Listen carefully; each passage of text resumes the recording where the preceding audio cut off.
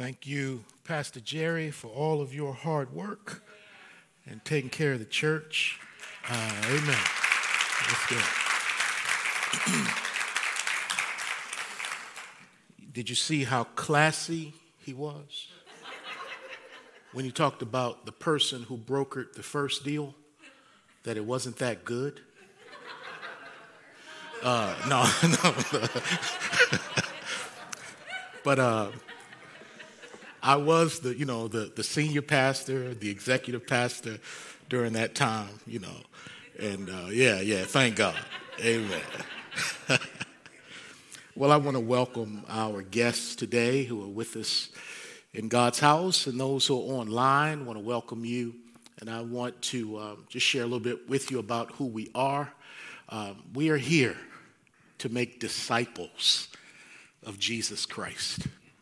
And we do that by being a Bible-based, multi-dimensional fellowship of believers. We want to see everybody grow in their love relationship with God's Son, Jesus Christ. As we make disciples, we realize we can't make a disciple.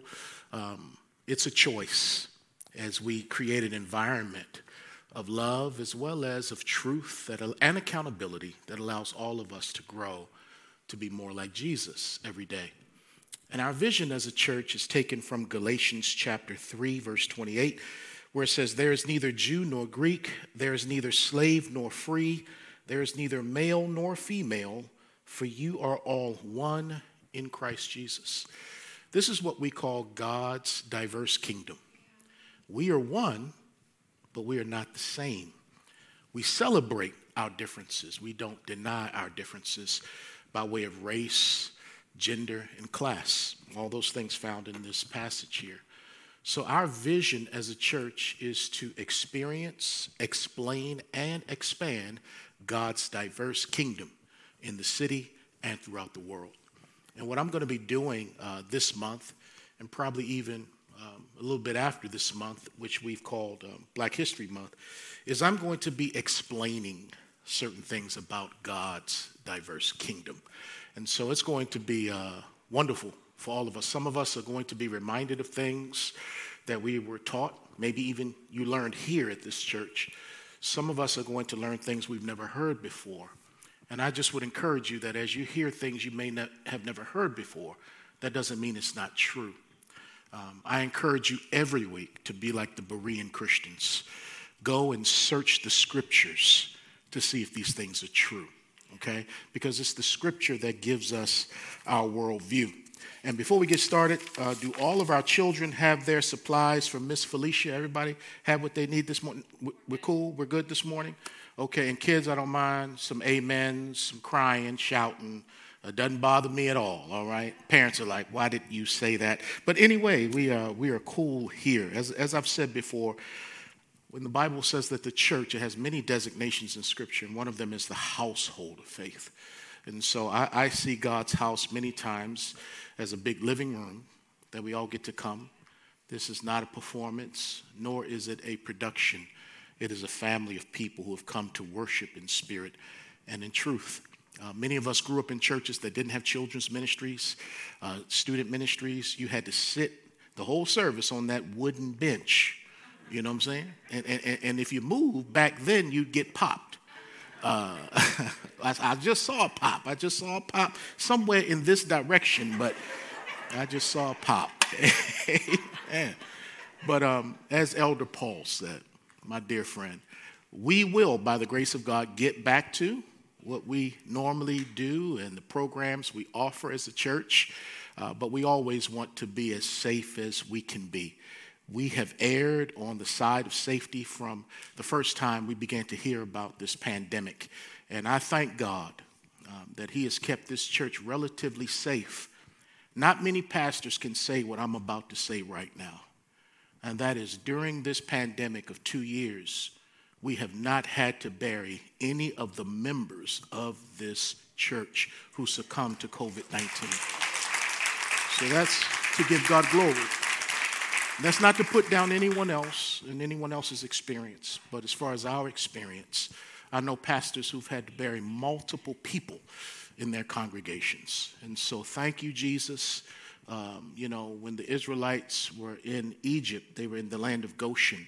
And when those plagues went out, it was as if God put a force field over the land of Goshen. And that's what I pray for this church, that he'll put a force field, if you will. The Bible calls it a hedge of protection. The old folks called it, Jesus, be a fence all around me. And so we pray that for our congregation as we're asking God to bless you with peace, to bless your relationships, to bless your jobs, everything. We also ask that God would cover and heal people in our congregation. So we thank God. One of our joys as elders is that we get to watch for souls. And watching for souls involves intercession, praying, standing in the gap. And when we get your prayer requests during the week, oh man, it is our joy to be able to pray for you and pray with you.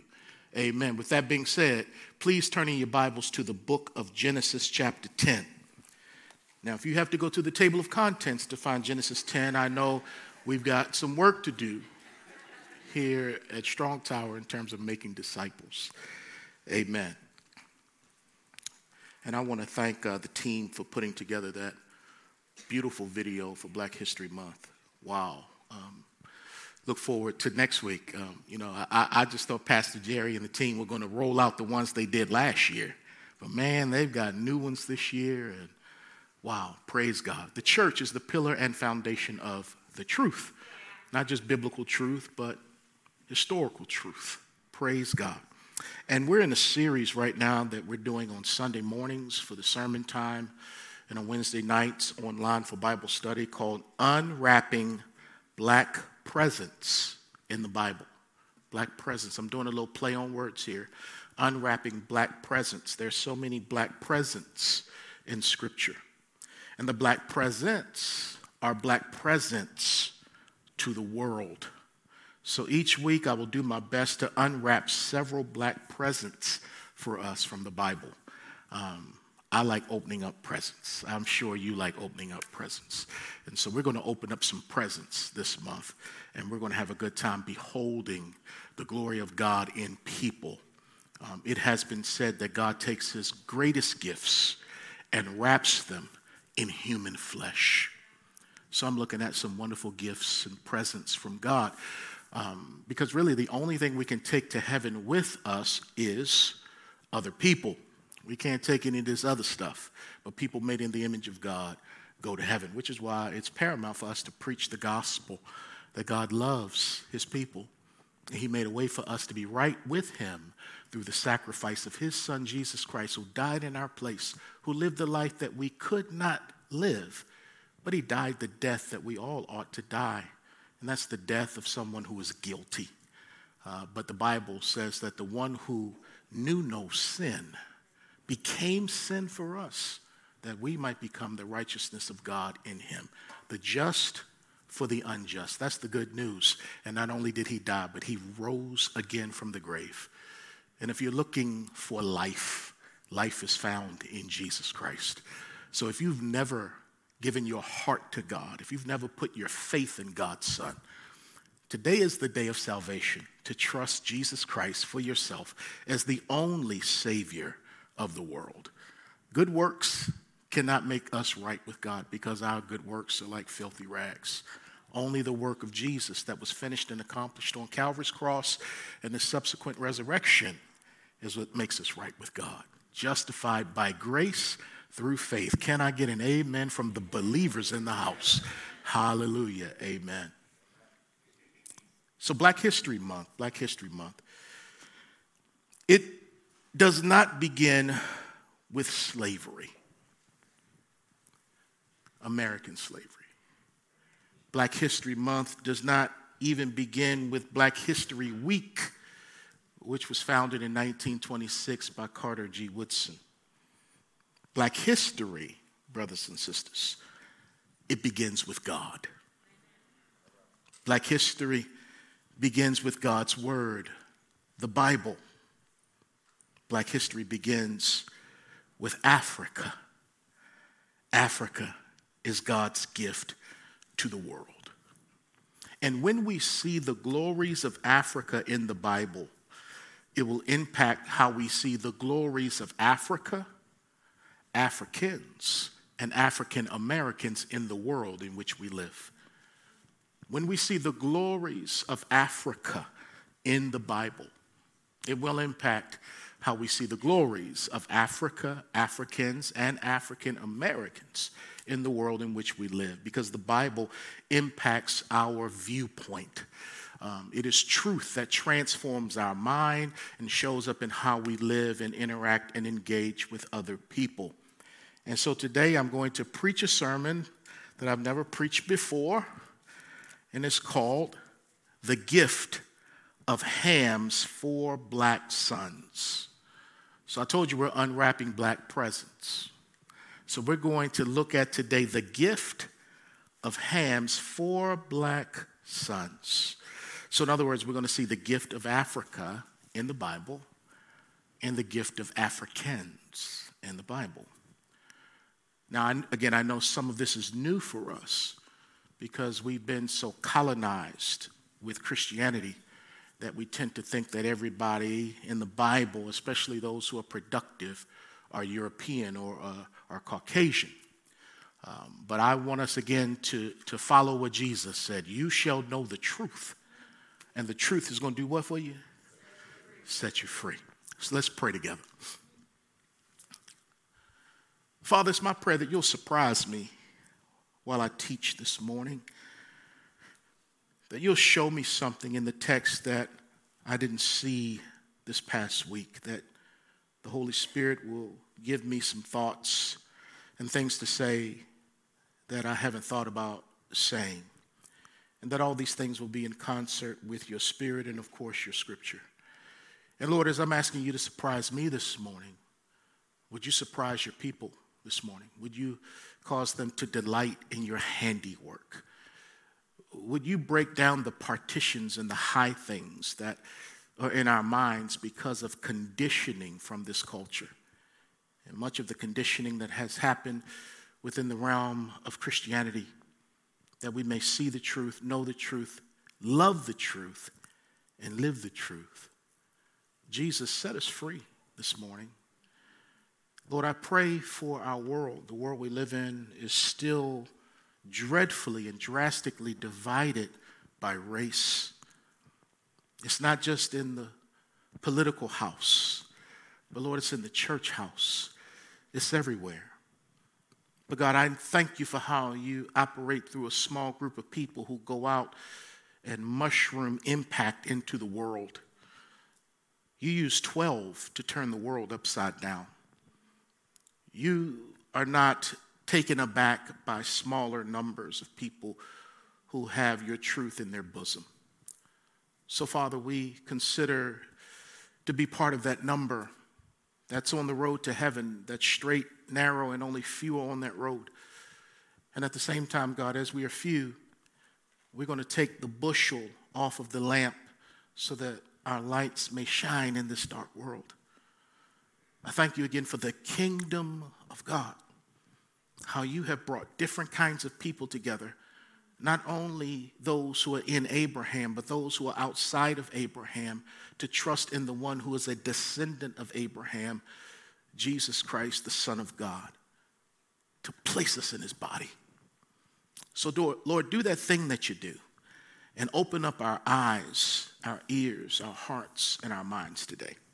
Thank you, Holy Spirit. I praise you in advance for what you're going to do. For it's in Jesus' name that I pray. Amen.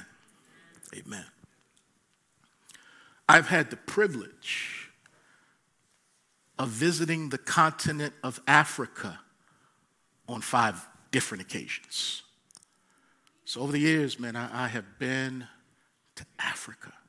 So many wonderful countries the Lord has allowed me to go to, not always going over to give something as a preacher, but above all, going over to receive something as a distant son of the great continent.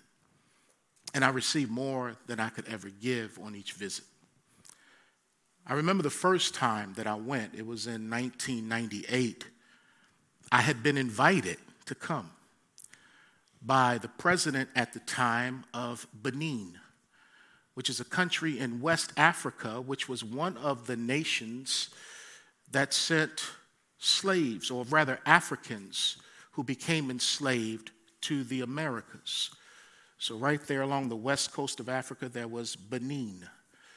And President Matthew Karakou invited me and a group of others from this country, pastors and businessmen and women, to come because he wanted to apologize for the role that Africans played in the transatlantic slave trade.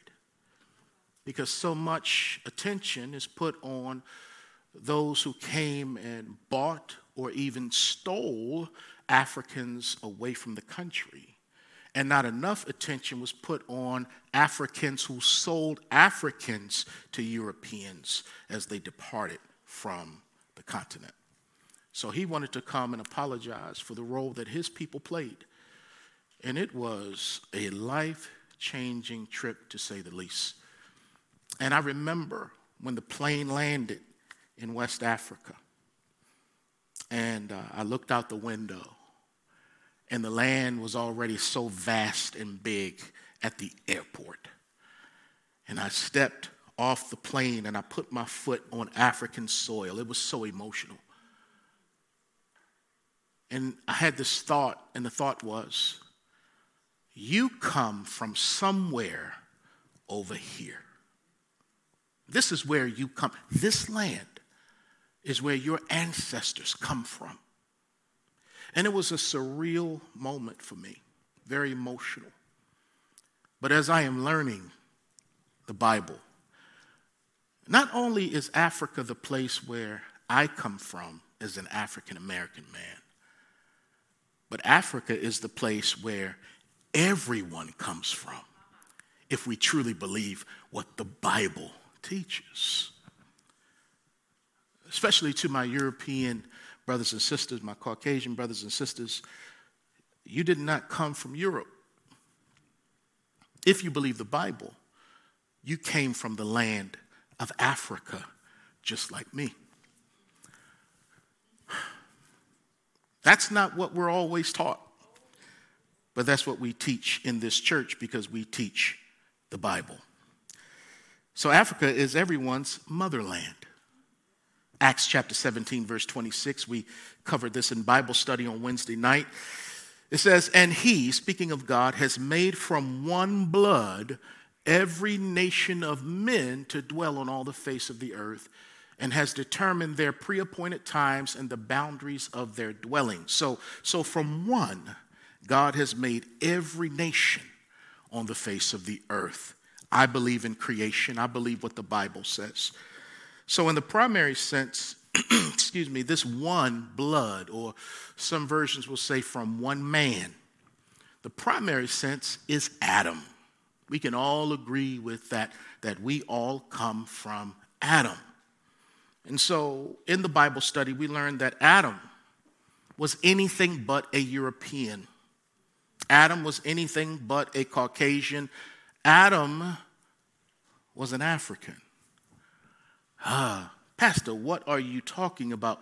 Well, again, if we just look at the clues that God gives us in Scripture, we look at, number one, the soil that God made Adam from. The Bible says that God made man from the dust of the ground.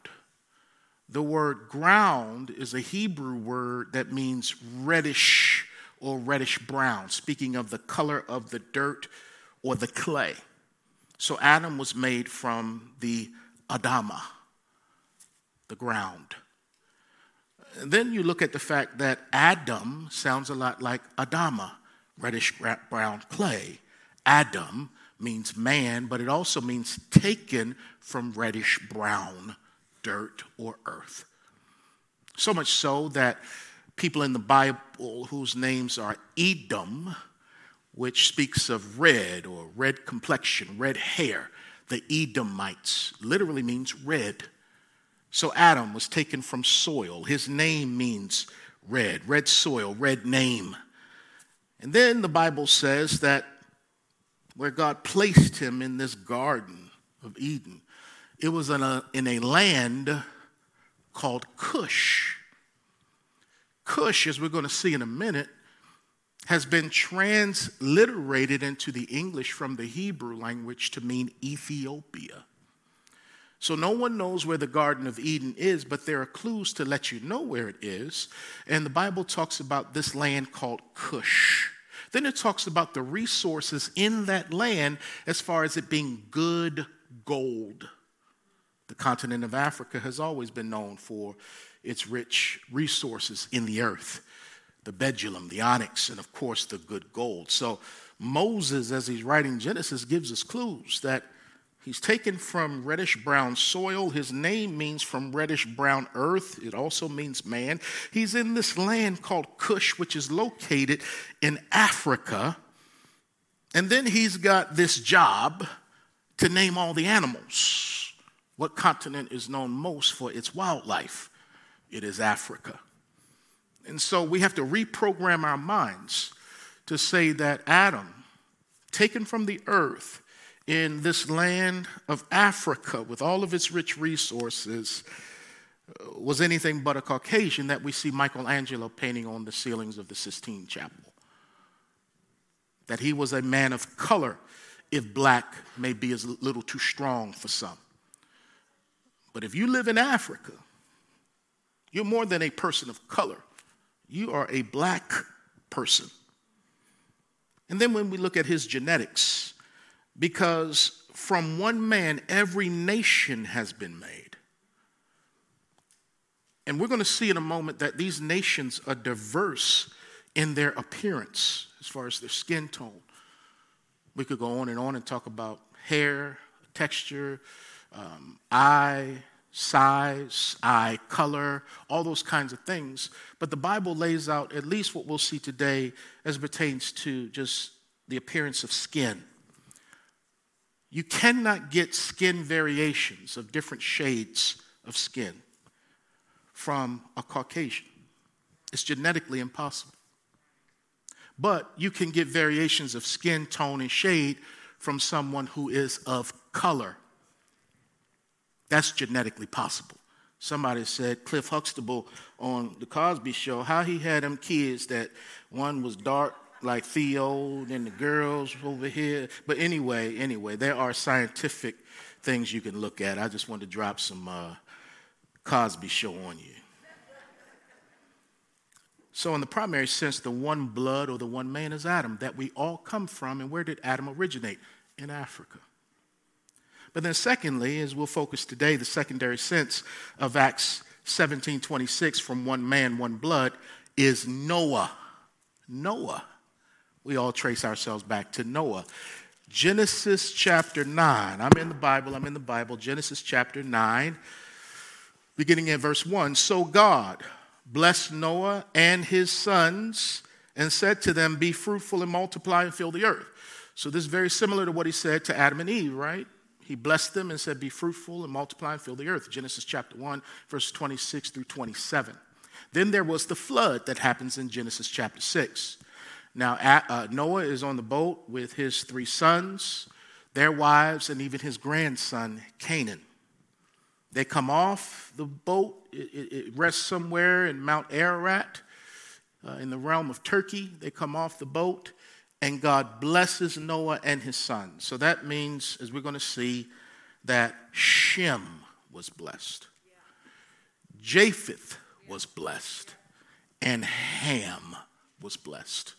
All 3 sons were blessed, and they were told by God, be fruitful and multiply and now fill or even refill the earth. So we trace the nations back to Adam in the primary sense, and then Noah and his 3 sons in the secondary sense. Look at verse 18 of chapter 9. Now the sons of Noah who went out of the ark were Shem, Ham, and Japheth. And Ham was the father of Canaan. These 3 were the sons of Noah, and from these the whole earth was populated. Amen. So there's a common ancestry that we all have. We're all related because we're made in the image of God. We're brothers and sisters because we have the life principle together. We share that as human beings. Amen. And so when you look at Genesis chapter 9, Noah's sons are listed: Shem, Ham, and Japheth.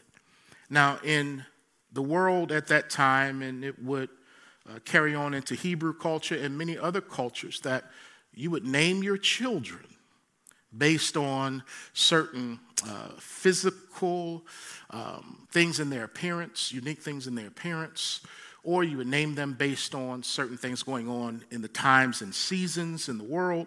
But naming your child was significant, and it was very symbolic and picturesque of what was happening or what they looked like.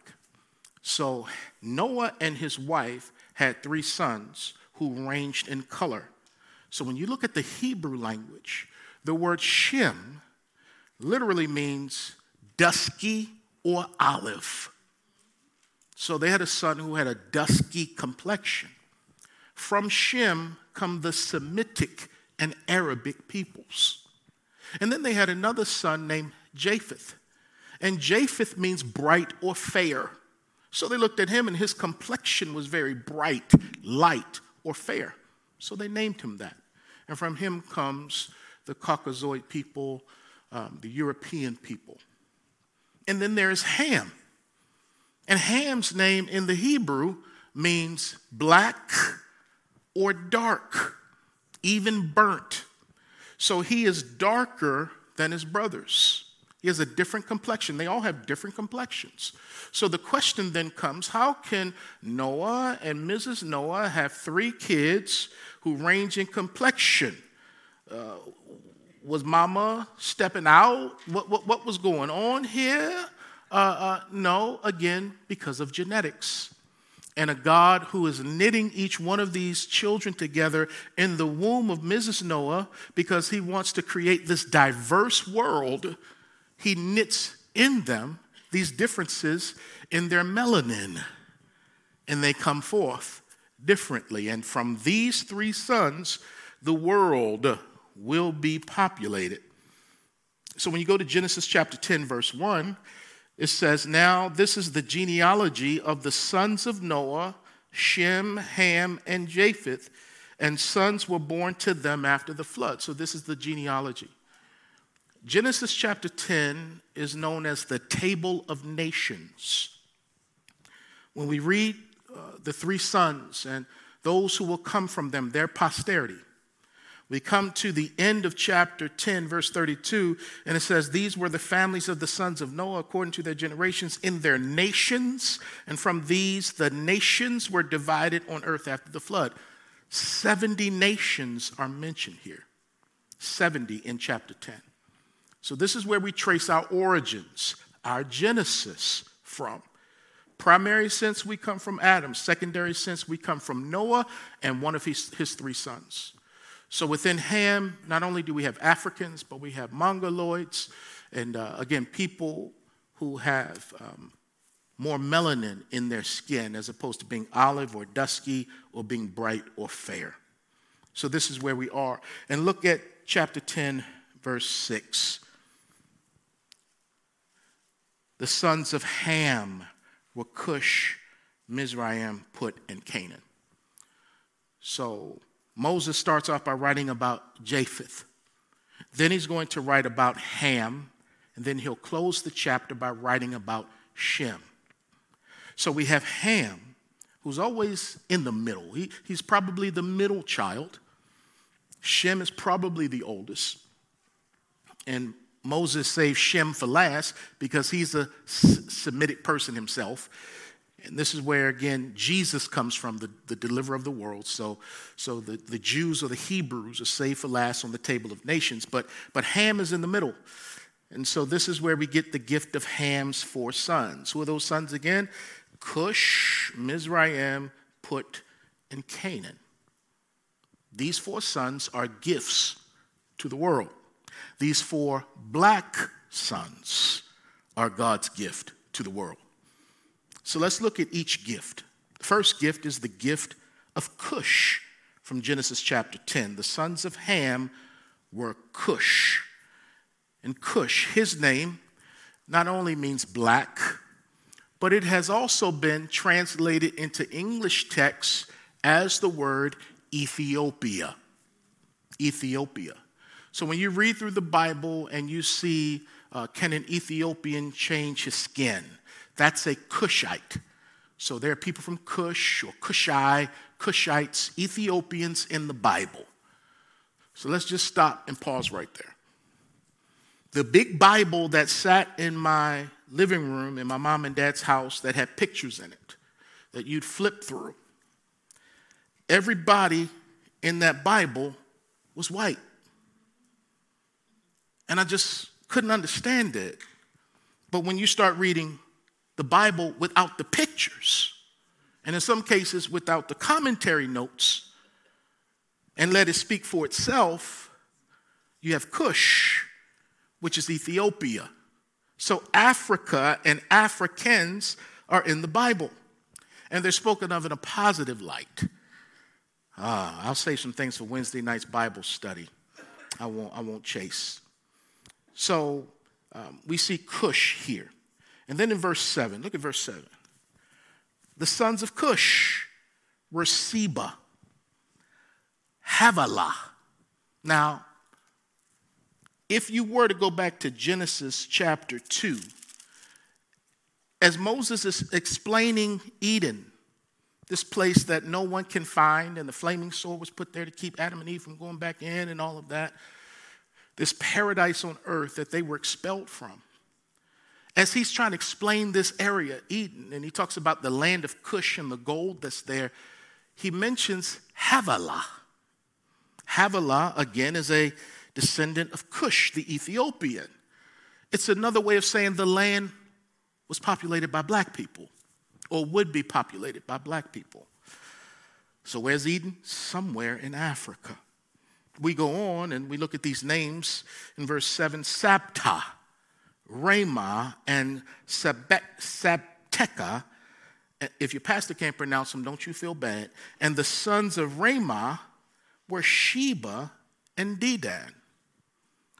So in weeks to come, we're going to talk about the queen of Sheba, who came to visit Solomon. We'll talk about Bathsheba. And so these root words help us to understand the culture, the nationality, even the ethnicity of the people that we're reading about. Then verse 8, it says Cush, this one black son of Ham, who's the son of Noah. Cush begot Nimrod. Okay, so now we're going to focus in on a particular person, Nimrod.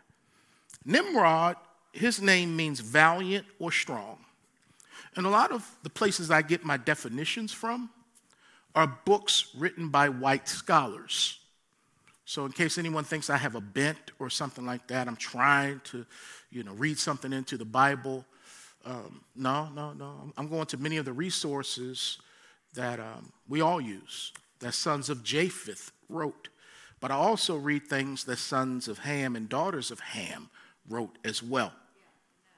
And so his name means valiant or strong. Strong Tower, watch this now. He is the only person in this table of nations that is given any kind of biographical content in this chapter. He's the only person that they expound on his resume. It's more than a name. Moses goes into writing some of this man's exploits. So I thank God for this highlight of an African in the Bible, because that continues to give me permission to explain God's diverse kingdom about Africans in the Bible. So Nimrod, he's given all this biographical content. And it says in verse 8, Cush begot Nimrod. He began to be a mighty one on the earth. You see that? Now, this tells me something about Nimrod. Number one, he's powerful. He was a powerful man. The word mighty is used 3 times in these verses to explain him. He's a mighty one of the earth. He's a mighty hunter. He's a mighty hunter. In other words, this man was bad in a good way. But I was taught he was bad in a bad way. When I was in Bible school and seminary, Nimrod was never portrayed in a positive light. But if I let the Bible just talk to me, it can tear down, again, many of the lies that were presented to me as one of his descendants ethnically. So the first thing I see is that he was powerful, mighty. It means to possess great power and strength. It's the same word in the Hebrew language that's used to describe David's mighty men. This man was mighty. And he is the first person in earth and in the Bible to be classified as mighty. So this is the first of a black person. Because black people, we the first person to get hired. We the first person to do this. We the first person to do that. Yeah, let's clap for the first person. The black person did this. We the first. He's the first person to be called mighty. And he may have been one of the founders of the mighty OJs. But anyway, he was powerful. But the Bible says he was also because when the Bible repeats something, don't just read past that. So when it says he's mighty 3 times, homeboy was mighty. But he was also a protector, because in verse 9 it says he was a mighty hunter before the Lord. Mighty hunter is mentioned twice in order to emphasize what he did. He was a mighty hunter. And as a hunter, no doubt, he would use his skills and prowess amongst wildlife to capture them in order to, and what's implied here, is to protect people from roaming, ravaging beasts. So he was a mighty hunter. Yeah, I'm sure what he hunted, they cooked and ate. But we also have to think of the fact that during that time, and there are other passages in Scripture that talks about beasts in the land and how beasts devoured humans. And so as a mighty hunter, and I'll prove that in a minute, that he was one who protected people, not one who hunted people. He hunted animals. Thirdly, he was pious, according to verse 9. Pious, speaking of he was spiritual, because he was a mighty hunter, the Bible says, before the Lord. So he's pious. And then it says it again in verse 9, that he was a mighty hunter before the Lord, again repeating about him. Because Moses wants us to see the character and the quality of the man Nimrod. So when he would hunt before the Lord, because he knew that the earth was the Lord's and everything that was in it. And all of these things were given for man to have dominion over based on the Adamic covenant. And so he's practicing the presence of God. He's aware of God in everything that he does. So when he goes to hunt, i.e., goes to work, he is aware of the Lord, that everything he does is before the Lord. Isn't that a good reminder for us? That God is always watching, not to pounce on us, but he's always observing and watching because he can't turn that off. His eyes are going to and fro throughout the earth, looking for someone who will honor his name, that he might bless them. So this man was practicing the presence of God. But not only that, verse 9 says that he was prominent, because it says he was a mighty hunter before the Lord. Therefore, it is said, like Nimrod, the mighty hunter before the Lord. You see the quotations there? So the culture looked up to him in such a way that they came up basically with a statement or maybe even a song to say, we want to be like Nimrod, a mighty man before the Lord. So he was prominent. He was a hero. So just like when David had slain Goliath, they came back to town and the people were saying, Saul has slain his thousands. David has slain his 10,000. And this was the thing that would make Saul jealous of David because of David's prominence. And this man, Nimrod, was prominent in the culture where parents said, I want my children to be like Nimrod, who's a godly man, who was a man who protected the community, who used his power to empower others. But not only was he prominent, he was also a potentate, meaning that he was a king. We see this in verse 10, it says, and the beginning of his kingdom was Babel, Erech, Akkad, and Calneh in the land of Shinar. And so in order to build kingdoms, it's saying that he was a king. He was a king. So this is the kind of imagery we've got to get in our minds, that this man was a potentate. He was a king who served people by protecting them. He was a servant leader. And finally, he was productive because in verses 11 and 12, it talks about how he built multiple civilizations. So he was a builder. He was powerful. He was a protector. He was pious. He was prominent. He was a potentate. And he was productive. Multiple civilizations that are still standing today can trace their roots biblically back to Nimrod.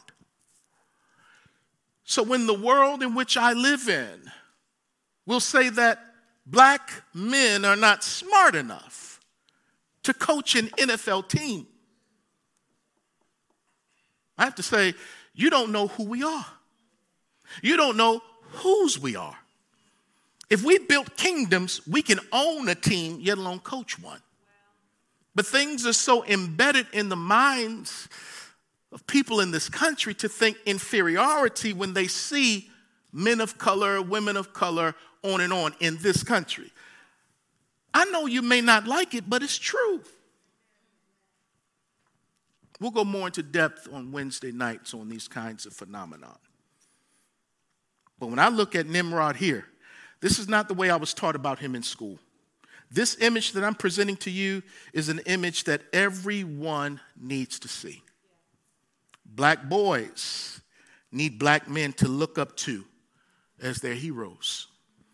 There's a picture here that was taken when the statue was unveiled on the square of a young black boy looking up to the statue. Do you guys have that? That right there. There's Callie back there too. History was made. Millie is floating around there somewhere. But history was made that day. From what we know, there are no more than 10 of these kinds of statues in the country of black men wearing their Union Army clothes. No more than 10 of those. But there are hundreds of statues dedicated to white men who fought in the Confederacy. I can't remember the number now, but I think it's over 700 throughout the South. And there are no more than 10, and we believe Franklin, Tennessee is the only place where this kind of representation is on the square of the city. Not in a cemetery, but on the square of a city. Representation, because representation matters. I need to read the Bible and see people who look like me. And we need to go through life and see people who look like us. And not always in compromising positions or images that have been presented to create a narrative or to carry on a narrative. So when that boy is looking up and his name is Caden Gentry, he lives in Franklin, he's 6 years old. And he's looking up, it's as if he was mesmerized by that image. And as I was looking at him, looking up at March to Freedom at 6 years old, I was just like him. The camera just didn't catch me. I was 53 years old seeing an image like that for the first time in my life. Other people may not think much of it because you look around and you see images like yourself all of the time. It's no big deal. It's normal. But for many of us, it's not normal to see positive images of ourselves. So it's that image of Nimrod we need. Because nowhere in the Bible does it say that Nimrod built the Tower of Babel to rebel against God. It doesn't say that, family. But that's what I was taught. That Nimrod was a rebel. God said, fill the earth, and he stayed where he was, and he built the Tower of Babel. So he, that black man, was negative, rebellious. Wait a minute, hold on. We do believe, let the Bible interpret itself. So when I read the Bible in Genesis chapter 11, I read how they found a plain in the land of Shinar. Yeah, he may have built Shinar, but he didn't build the tower. It says, then they said to one another, let's make bricks. Then in verse 5, the sons of men built the tower. On and on. They began to do this. They proposed. Nowhere does it say Nimrod told them to build the tower, because that would contradict the guy who's living before the Lord. But we can't get that image of Nimrod, but we create an image of Nimrod that says he was rebellious against God. So he's a kingdom builder. Yeah, he found Babel, which would lead to Babylon. But it does not say he built the tower of Babel, which was against God. The people did that. We don't know if he passed off the scene. We don't know, but it does not say emphatically that he built the Tower of Babel and rebelled against God. I choose to look at all these positive verses of him as opposed to what people insert in the Bible about him. Because I'm tired of black men getting blamed for things we didn't do. Can I get an amen? I'm tired of black men getting blamed for stuff we didn't do. I'm tired of us getting judged harshly, wrongly. History, we'll look back and see how wrongly and how harshly Barack Obama was judged. We'll look back. And when we look at Colin Kaepernick, peaceful, nonviolent demonstrations of taking a knee to protest police brutality, not the army, not armed forces, no, or the flag. He wasn't protesting the flag, but that narrative was created. No matter what he said, why he was kneeling, it was painted that he was disrespecting the flag and the military. No, he was kneeling against the core issue of racism in this country that shows up in police brutality. And because of that, he was put out of the NFL and has not been put back in. Can't get back in. And so last week during the game, they'll put up images of Martin Luther King and talking about justice. But they won't bring the guy in who did the stuff Martin Luther King did. But he's being judged harshly and unfairly in this generation. So when we read the Bible, don't think that stuff only happened back then. It's still happening today with how people view us. I wish I had time to tell you how I've been misinterpreted. There's a company in Cool Springs. Now they've moved further up 65. I used to speak there on a regular basis. They deal with finances and stuff.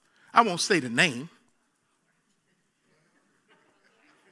I used to come on a regular basis and teach the Bible. Man, they loved it. They loved me.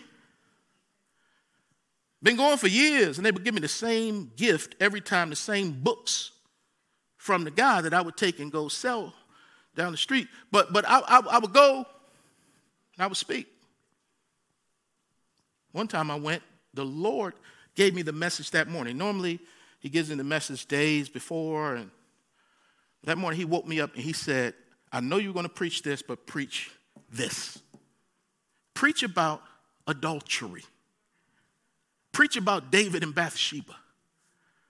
So I went there and I preached about David and Bathsheba. I've been given so much leeway that I felt like I was a pastor over the group because I've been coming for so long. But after I preached on that, they told me I could never come back again. Because that place was not for sermons, but for inspirational messages. I said, y'all never told me that. An inspirational message. Well, after being treated harshly, misinterpreted, that's okay. Come to find out later that there was adultery running through the company in the higher ups. So they didn't like the message nor the messenger and said, don't come back no more. That's all right. I fulfilled my assignment. God said what he needed to say. And they're still dealing with the shrapnel of unconfessed sin in the leadership to this day. But they mistreated God's man. Not the first time. I'm just letting you know, man, I don't like when that happens. However, I'm so thankful for white people who are willing to learn the truth about black people. And I'm so thankful for white people who are not only willing to learn the truth about black people, but they're willing to teach the truth about black people. Even if when teaching the truth about black people, it doesn't put white people in the best light. Because there are some white people who will say, let's change all of the curriculum so that we don't talk about those days because we don't want to invoke guilt on white children. So we're going to call everything critical race theory, and we're going to use our governmental power, systemic racism, in order to get certain books banned in the classroom. But I thank God for white people who said, man, we're telling the truth, even if we got to lose our job. And I thank God for preachers, not a whole lot of them, who are willing to preach from the Bible, what the Bible says about race and racial issues. I'm so thankful for the few of those white brothers. Man. And can I thank God for Eric Jacobson while I'm here? He was one of the guys you saw in the picture with the fuller story. Eric Jacobson is a historian. He's not your typical historian because he tells the truth about slavery and segregation and Reconstruction. And so when I met Eric for the first time, we're sitting in a restaurant in Franklin, and this is after, Charlottesville, and we're wanting to tear down the statue in Franklin, man. We're hot. And so I sit down with Eric, and he's calm. And he begins to tell me about a black man named Samson Keeble that I've never heard of. And so he tells me about Samson Keeble, how this man was born into slavery in 1833, right down the road in Rutherford County. And during Reconstruction, he became a barber. And he moved to Nashville, where he built up his business. In the course of building up his business, meeting people as a barber, in 1872, he ran for office and became the first African American elected to the Tennessee House of Representatives. I never knew of Samson Keeble, but a white man taught this black man about black history, because black history is our history and black history is American history. White man taught me. And I'm going to go on record as saying this. There would be no fuller story if it weren't for Eric Jacobson, because it was his vision to say, don't tear that down. Let's talk about what we can put up. There are so many stories going on in this town about African Americans that people don't know about. So once again, the white man educated me. He told me about the market house that was in the center of Franklin that not only sold chickens and cows and pigs, but it sold people. It sold enslaved Africans right there in the quaint, wonderful town of Franklin. Yeah, they sold people on auction blocks and separated families. A truth that people did not want to get out, but it was this white man who brought it to the forefront. It was this white man who told me about the United States colored troop soldiers. Because what I knew, I learned from the movie Glory with Denzel Washington. I didn't know much about him. People kept talking about black folks fighting for the Confederacy. That's all I heard in Franklin, as if to say the war wasn't fought over slavery. Look at the black guys who fought for the Confederacy. Yeah, but you didn't get them black guys no rifles. But then Eric tells me about the 200,000 black men who fought in the Army and the Navy. I didn't know. And then he says, that courthouse right there in Franklin, it's called the Second Courthouse. And the North occupied that courthouse when they defeated the area. And they put a provost office in that courthouse so that enslaved people from the area could come to that courthouse who wanted to fight in the Army. They could get authorized in that courthouse, go to Nashville and join the Army. White man told me that. So this is our history. That's just not my history or black people's history. This is our history. And as I close, I'm taking a little longer than I want. I'll close right now. Let me say it this way. Black people, we want to learn about Africa. We want to wear dashikis and all of that. But few of us are willing to go to Africa. Africa as missionaries.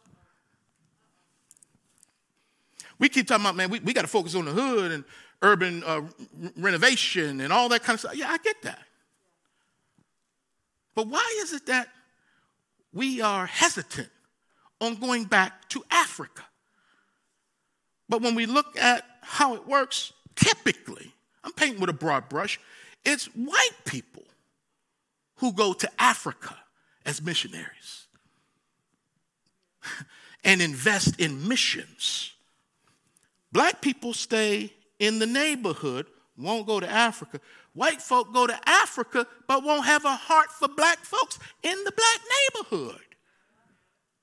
Don't understand it. So rather than compartmentalizing where we go and who we go to, why don't we just do what Jesus said and go to Jerusalem, Judea, Samaria, the uttermost parts of the world? So black folks go to Africa. White folks go to the hood. Somebody got to say it. I don't mind saying it because there's hypocrisy on both ends. There's a missions that's motivated by prejudice, fear, and racism. I didn't get to tell you about the second son, Mizraim. I didn't get to tell you about the third son, Put, or the fourth son, Canaan. I'll send my notes out to everybody. But I want you to know that if we taught the Bible to see the gifts of Ham's 4 black sons, how would that change the world? Africa is God's gift to the world, which means Africans and African Americans are gifts. We're not cursed, we're blessed. We weren't cursed with black skin, we were created and born with black skin. And it's nothing to be ashamed of. It is something to thank God for, that we are fearfully and wonderfully made. Well, let me break it down this way before Ben comes. I told you that in Hebrew, Adam means taken from the earth, taken from red clay, taken from dirt. Descended from Adam was a man called Noah. He built the ark when the earth was covered over. God started over because man was so wicked, so God fixed it. Where Noah's 3 sons were the ones that we descended from. All nations, all races, all kindreds, black, white, yellow, and red faces. From Shem comes people with olive skin, 12 tribes and a lion from Judah. From Japheth came the Caucasian or the European, if you know what I mean. And last but not least is my man Ham. And Ham in Hebrew means black man. So blacks are in the Bible, as you can see. I said blacks are in the Bible, as you can see. I said blacks are in the Bible, as you can see, because they're God's gifts to you and to me. Let's pray. Father, thank you for the gift of black people of Africa. Thank you for white brothers and sisters who stand with us through various stages of struggle. Give us hope, Lord, and remind us of the stock from which we come in order to face and win the battles that are ahead, that are found in hearts and in institutions. But may it always be grounded on Jesus and the truth that Jesus speaks. In Jesus' name I pray. Amen.